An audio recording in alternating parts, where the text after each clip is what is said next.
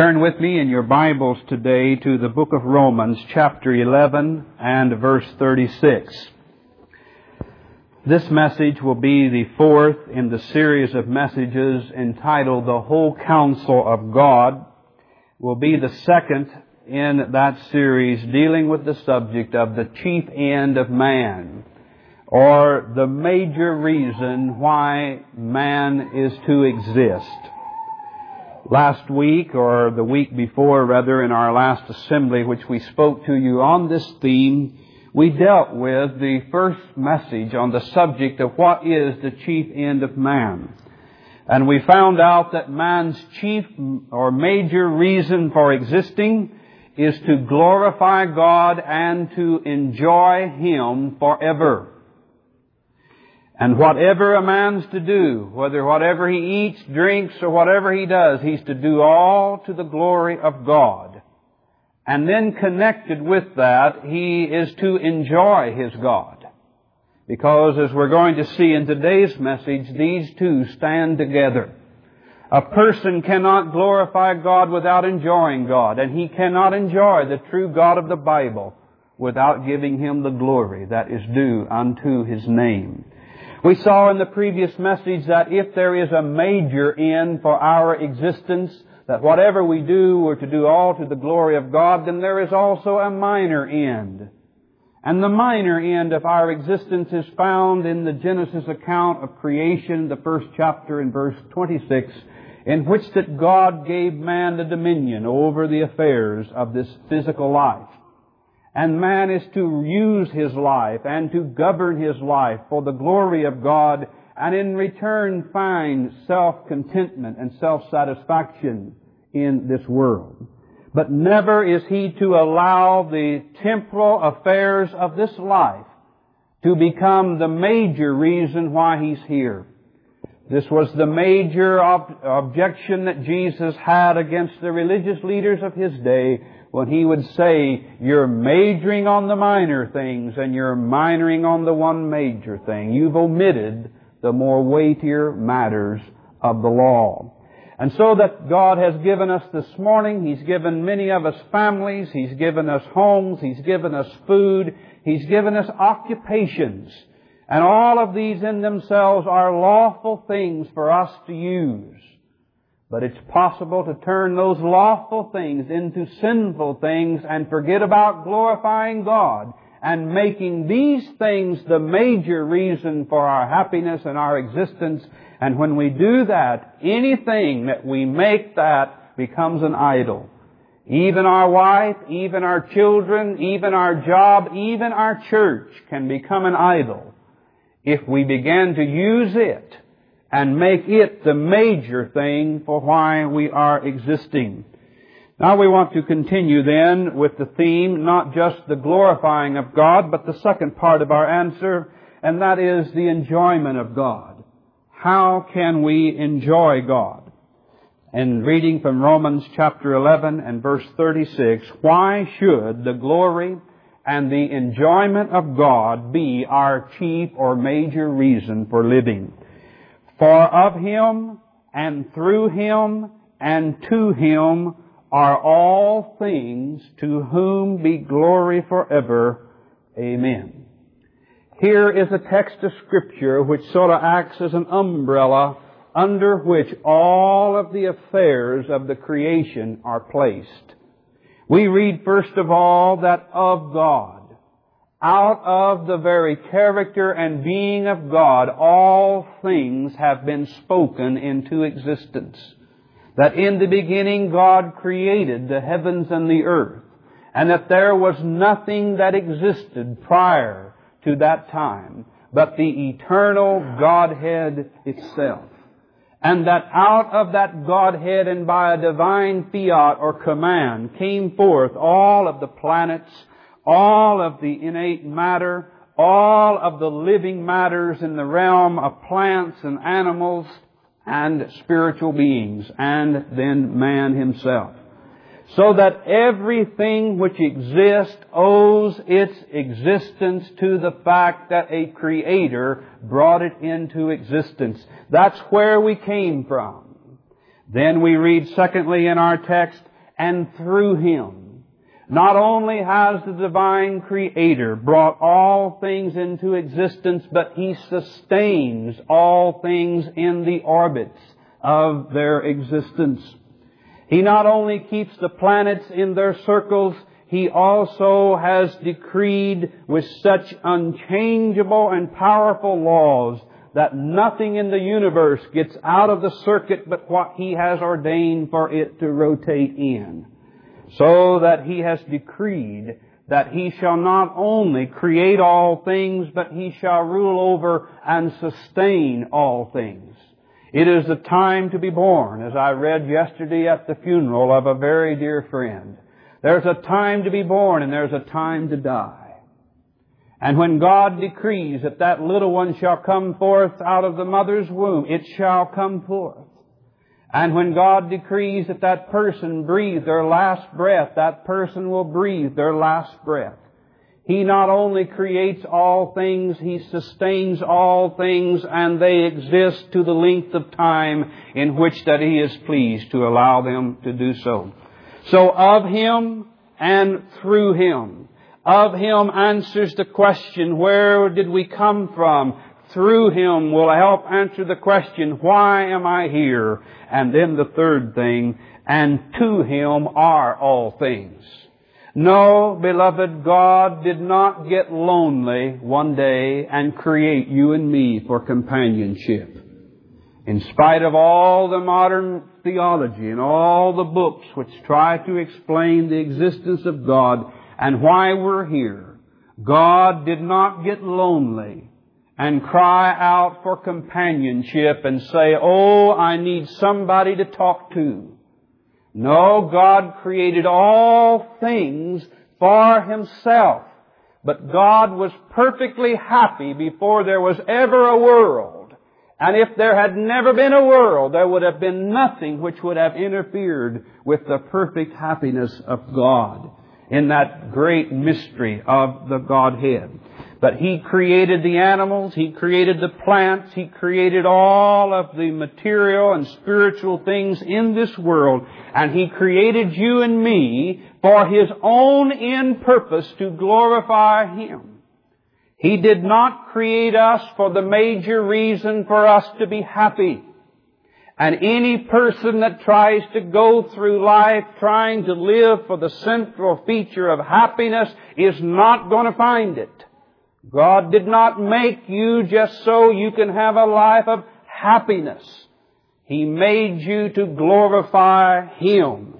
And whatever He has decreed that is to come into your life, you are to find your joy in those happenings which He has ordained for you. And whether that He gives you a life in which that it is a life of peace and relatively free from external pressures, whether that it is a life which characterized that of Job, then you must learn to say, the Lord gives, the Lord takes away, blessed be the name of the Lord. So of Him, through Him, and to Him are all things. God has created all things for His own glory, for He alone is worthy of that. There's no greater honor of anything in the universe than God Himself. So everything which exists in the universe is to exist for the glory of God. Now, why are the glorifying and the enjoying of God connected together as making up our chief or major end? Because no man can glorify God who does not enjoy God. And no man can enjoy God who does not set out to glorify God. We are creatures of habit. We are creatures of instinct. We do what we enjoy doing. And we will take the course in which that we find gives us the greatest delight. And no man can glorify God who will not enjoy God. You just won't do what you don't enjoy doing. And no man can enjoy God who does not first of all give Him the glory that's due unto His name. This is why that to so many individuals outside of the realm of the Christian faith and those inside the realm of the Christian faith, I speak in general terms now, Why? That they have no or little enjoyment of the things of God. Because they are not worshiping the God who alone is glorious, who is worthy of all honor, glory, and praise. And therefore their worship or their service of God becomes a burden to them. And they cannot enjoy God because they are not willing to bow and say, Lord, whatever you ask, whoever you are, whatever reason you want it for, I will give you the honor and the glory that's due unto your name. And if a person is not willing to do that, they can enjoy living in the presence of that God. And thus they'll make a God out of their own selves. And this is essentially what Americans have done in our culture today. If you go out into the masses and take the Gallup polls, you'll find that the American people are the most religious people at this present moment on the face of the earth. But if you go out with an open Bible and begin to examine that religion, you'll find there's very little true Christianity existing in our land. Very little true Christianity existing in our land. And when you begin to try to ask, well, do you believe in God? Yes, I believe in God. Well, fine, tell me something about this God. Well, this, and they hem haw around, and they might believe in a divine being of some nature. But you watch them and they begin to express their projection of God, and it's nothing more but a projection of what they would be if they were God. You find the man who lives in fornication and adultery, and he wants to live at peace in that lifestyle, so he conjures up him a God who will approve of that. And then his God just becomes a projection of what he'd like to be. You find a man that likes to travel and likes to go everywhere and doesn't want to settle down and work, and he'll project the image of a God that God's just a big roaming nomad. And he just travels everywhere. And thus, whatever a person likes for themselves, then they project an image outward, and that becomes their God, and they call that the God of the Bible, and they can enjoy getting along with a God like that, because it's nothing more but a God made in their own image and in their own likeness. But when you bring them face to face with the holy God of heaven who created all things, and they are a servant of that God, suddenly they begin to get uneasy in the presence of that God. And they can't enjoy that God because they won't give glory unto another. They want self-glory. They want to make up their own laws, their own rules, their own guidelines. So no man can glorify God who does not enjoy God, and no man can enjoy God who does not set out to give Him the glory due unto His name. Now, what does the enjoyment of God consist of? How do you know whether that you are enjoying God? The enjoyment of God consists of a hungering desire to be conformed to God's likeness. We have certain people we like to be in their presence. And as we're in their presence, the longer we're in them, why, the more we become like them. I find this quite humorous in my own lifestyle with my reading of certain books. You see, nearly every minister has a peculiar delivery or writing style. And if you happen to listen to a minister on his tapes for maybe 3 weeks, you find you pick up his phrases and you find that you pick up his words, and you go and preach that and listen to the message and you say, my, I'm just a little image of Brother so-and-so, because that's who you've been studying under for so long a period of time. Or you read a writer for so long, and then you start writing, you find out you're using the same phrases that he is using.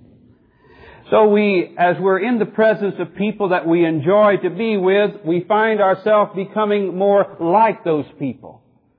Some of you are aware with the writer named Hawthorne and his great story of the great stone face, and how the little boy so looked at the great image over the years of the mountain with the face on it that he began to take on those very features. And the desire of a person who glorifies God, He can know that he's enjoying God when he desires to be like God. And he likes what God likes, and he hates what God hates.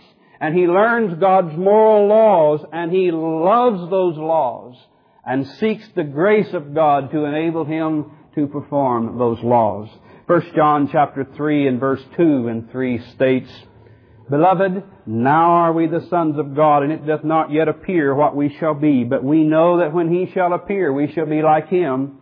For we shall see Him as He is, and every man that hath this hope in Him purifieth himself, even as he is pure. This text brings out that we are now the children or the sons of God. And we don't know exactly what we're going to be like.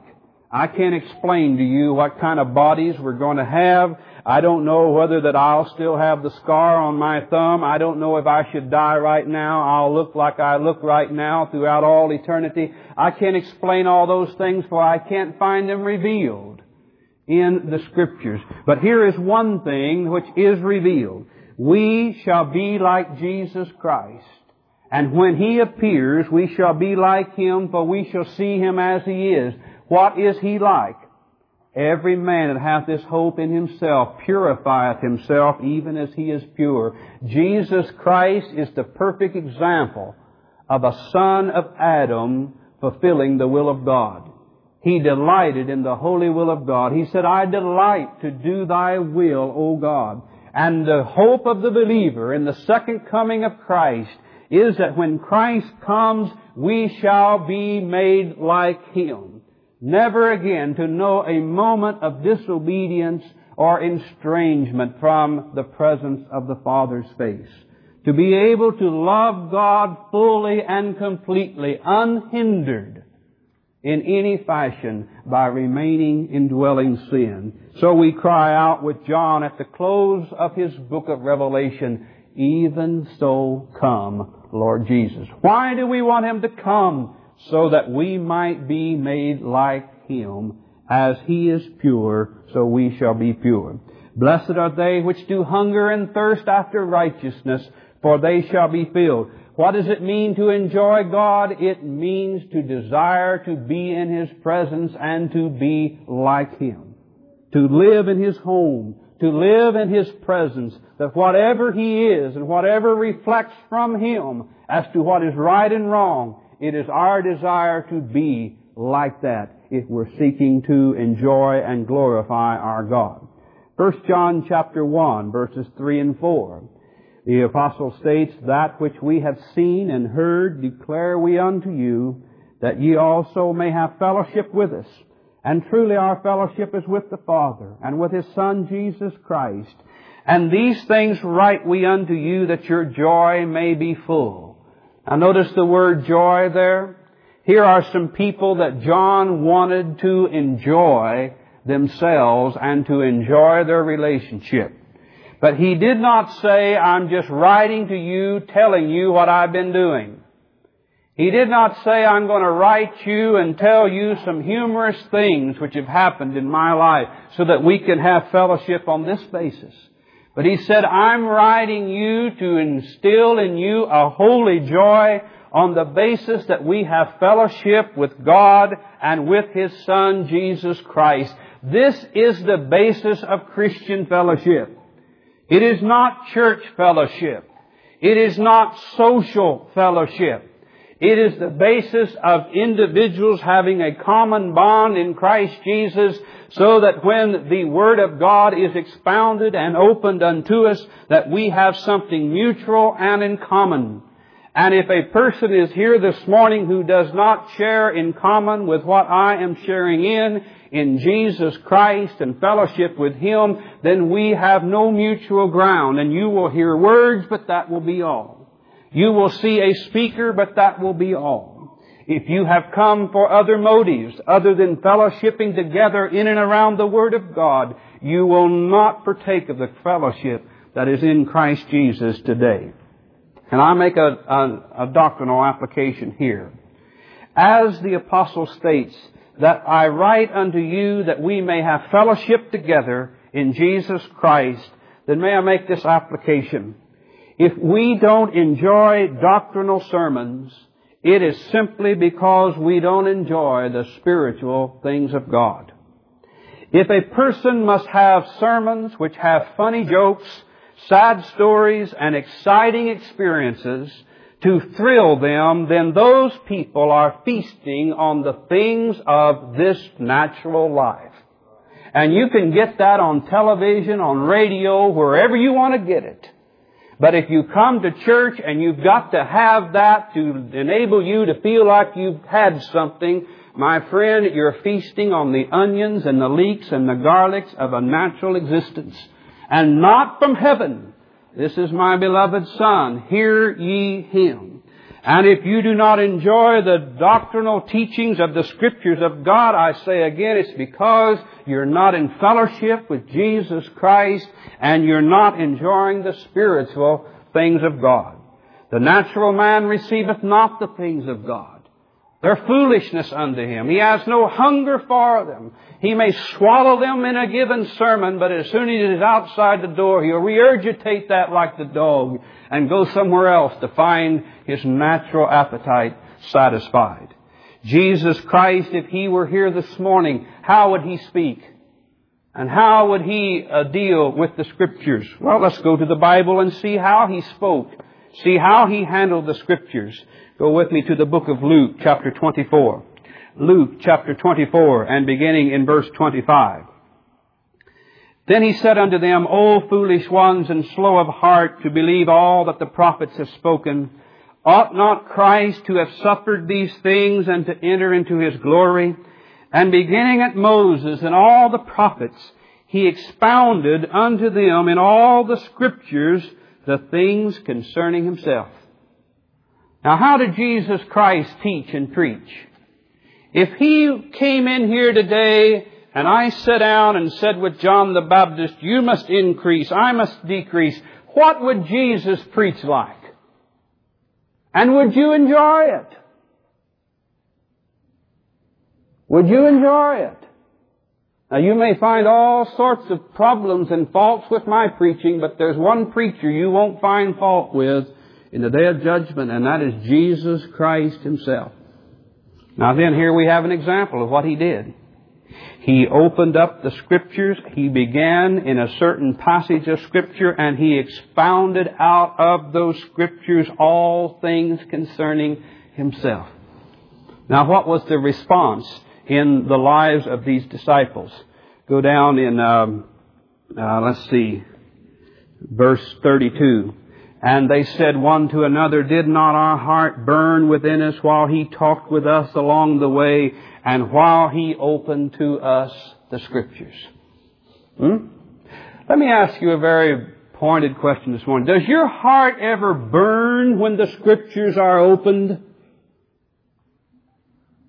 Does your heart ever moved and thrilled with the truth of God as the Scriptures are opened? Or is it just so much dry bread? Is it? Oh, beloved, that's a serious test as to whether or not we are enjoying God. May Christ open the Scriptures and expound the Scriptures. Never in my studies of the Bible, and I stand always to be corrected at any standpoint when there is Scripture to be brought, do I find Jesus Christ standing before a group and saying, now then, this is what my Father taught me in eternity to get your attention. I'm going to tell a couple of Pollock jokes, and then I'll get the audience's attention. And then when they start to go to sleep, I'll stamp my foot, and that'll wake them up. And then when they get woke up, I'll tell them a sob story about a little puppy getting run over, and they'll start weeping. And then they'll leave and think they've really heard a sermon from the third heaven today. No, you don't find that in Jesus Christ. He said, I come to preach the Word of God. And if people have not hunger for that Word, I'll give them nothing more. And to those who had that hunger and they stayed after the assemblies when He would dismiss them, and they'd start walking up and they'd say, what did you mean by that, Master? I don't understand that parable. What did you mean? he would say, "Oh, you're one of those to whom it's given to know the mysteries of the kingdom of heaven. The others have no interest. Let them go on their way. Unto you it is given to know the mysteries of the kingdom of heaven." Beloved, you'll know no more about God than you have a hunger to know. And you'll enjoy God no more than you have a hunger to know about God. Blessed are they which hunger and thirst after righteousness, for they, and in the original, they and they only, shall be filled. Only those which hunger and thirst shall find a spiritual fulfillment or enjoyment in the things of God. 1 Timothy chapter 6, verse 17, "Charge them that are rich in the world that they be not high-minded, nor trust in uncertain riches, but in the living God, who giveth us richly all things to enjoy." In the providence of God, God sees fit to grant material blessings, not in equal measures to all people. Some people He grants much material blessings unto. But He gives a warning unto those that they be careful that they not trust in those material riches, but in the living God who gives riches to enjoy. So it's possible for a person to have all kind of riches and not being enjoying of God. So the warning is, charge them, young man, that are rich in this world, that they not be high and lifted up and trust in uncertain riches, but to trust in the living God who gives richly to all people to enjoy those things. So again, in the balance of the Christian perspective, it is not sinful to have riches. God gives riches for people to enjoy. But be careful lest we begin loving those riches and forget about the glorifying of our God who gave us the riches. Now, can a person enjoy God in heaven if he does not glorify Him here on this earth? That is a question which needs to be asked and dealt with. And different people answer it in different ways. And I believe the Bible to clearly teach that a man must make preparation in this life before he'll receive anything in the next life. That if a person does not enjoy the God of heaven and earth in this life, then he needn't to think that he will enjoy Him in the life here to come. So the answer that we give to this question, can a person expect to enjoy God in heaven if they do not glorify Him here on earth? We give this answer. No rational person has a scriptural basis to expect happiness in heaven without holiness or godliness here on earth. You can't expect that scripturally. And if you don't want to be in God's presence now, don't think you'll somehow wake up in the morning of the resurrection and delight in it anymore. If a man cannot find it in his being to want to enjoy God here this morning, he has, I say carefully, no scriptural basis to expect that he shall ever enjoy God in the life hereafter. Hebrews 12:14, "Follow peace with all men and holiness, without which no man shall see the Lord." God is holy, and no man will stand in His holy presence who is not covered with His holiness and desiring to be there. That's why you've heard your pastor say for a length of time that if you took an unsaved person to heaven, if he was there 5 minutes, he'd be finding a window to jump out of it.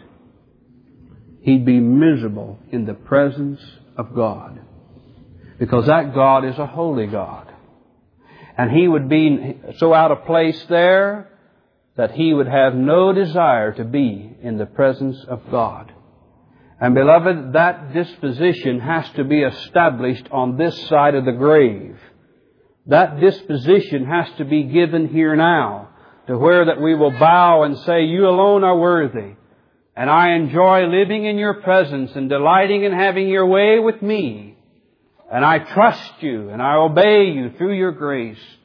It is that disposition that can have a scriptural assurance that when that resurrection morning takes place, or they are caught up to meet the Lord in the air, that they shall have an eternity to live and dwell with God forever. Now, do all individuals make the enjoyment of God their main pursuit? And the answer, which the Bible clearly reveals and human experience bears out, is no. Many people concentrate upon selfish pleasures rather than the glorifying and enjoying God. They concentrate on the minor end in which God has given them here in this world.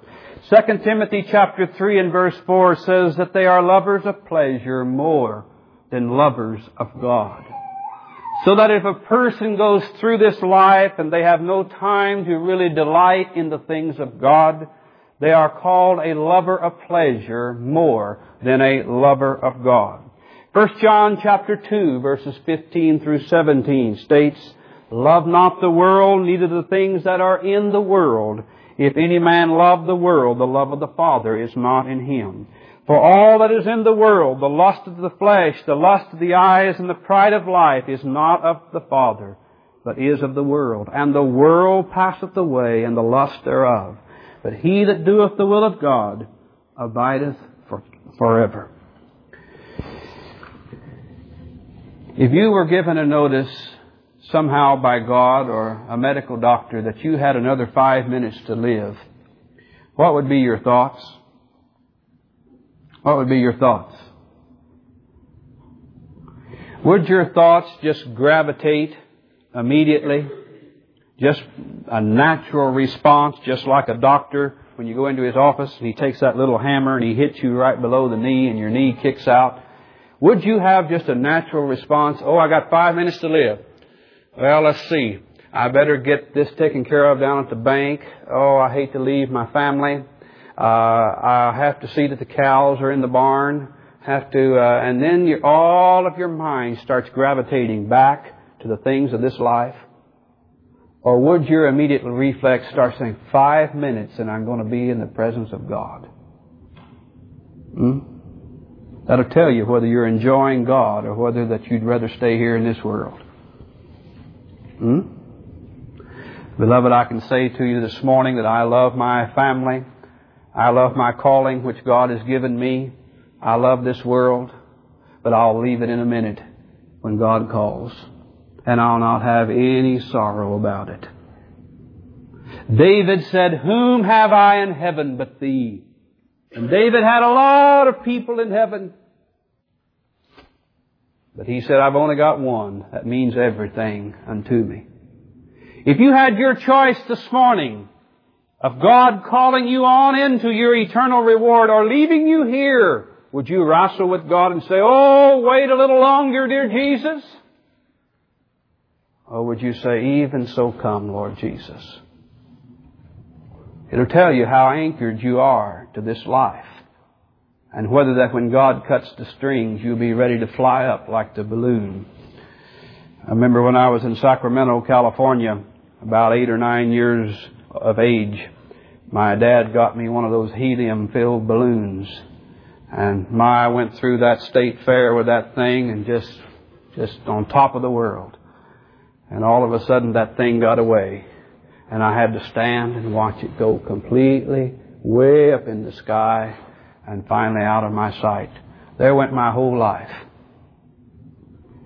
And Brother Rick, that's what's going to happen one of these days. The trump of God's going to sound and my whole life's going to go up and nothing's going to be left behind. Everything I love and hold dear is in the hands of God. And we go where He goes. Whatsoever He leadeth, we go. We follow Him. When He says, "Come," we follow. "Mortify therefore your members which are upon the earth, and covetousness, which is idolatry." God has given me, as I said, a wonderful family. He's given me a good job. He's given me a nice home to live in. And yet, when I began to covet those things and began to make them the chief reason for my existence and me just settling down here in this old world, I become guilty of idolatry. And I can make my family, my home, my job, anything an idol. And John would say, my little children, keep yourself from idols. Beloved, the Bible portrays us as Christians as pilgrims passing through a world, dwelling in tents, having no certain dwelling place, being given by God the lawful privilege to enjoy families and friends and occupations and all of these things in a lawful fashion. But let us be careful that we do not try to set our roots down in this world, because God won't let you. He'll root you up and take you on over and plant you in some other area. Your tent stakes will be there for a while, and then He'll move you here and there. Now, we can see that through our whole life.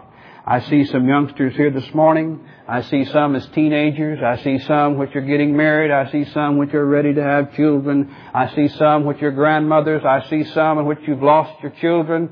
Some of you are not very far away from the natural law of being in the grave. And no doubt, a year from now, there'll be somebody here in this congregation this morning that will never hear another sermon. That if God does not come in the person of Jesus Christ, some of you of us will be in the grave. Now, we're changing people. We change from infants to toddlers to children to youth, young married, grandmothers, grandfathers, and then the elderly. We can't stop that process. And we best be adjusting with it. And stop trying to anchor ourselves in saying, oh, if I was just young again. Oh, if I could just have this place here and just have peace of mind here. Beloved, that's not ordained of God. We cannot put our roots down anywhere.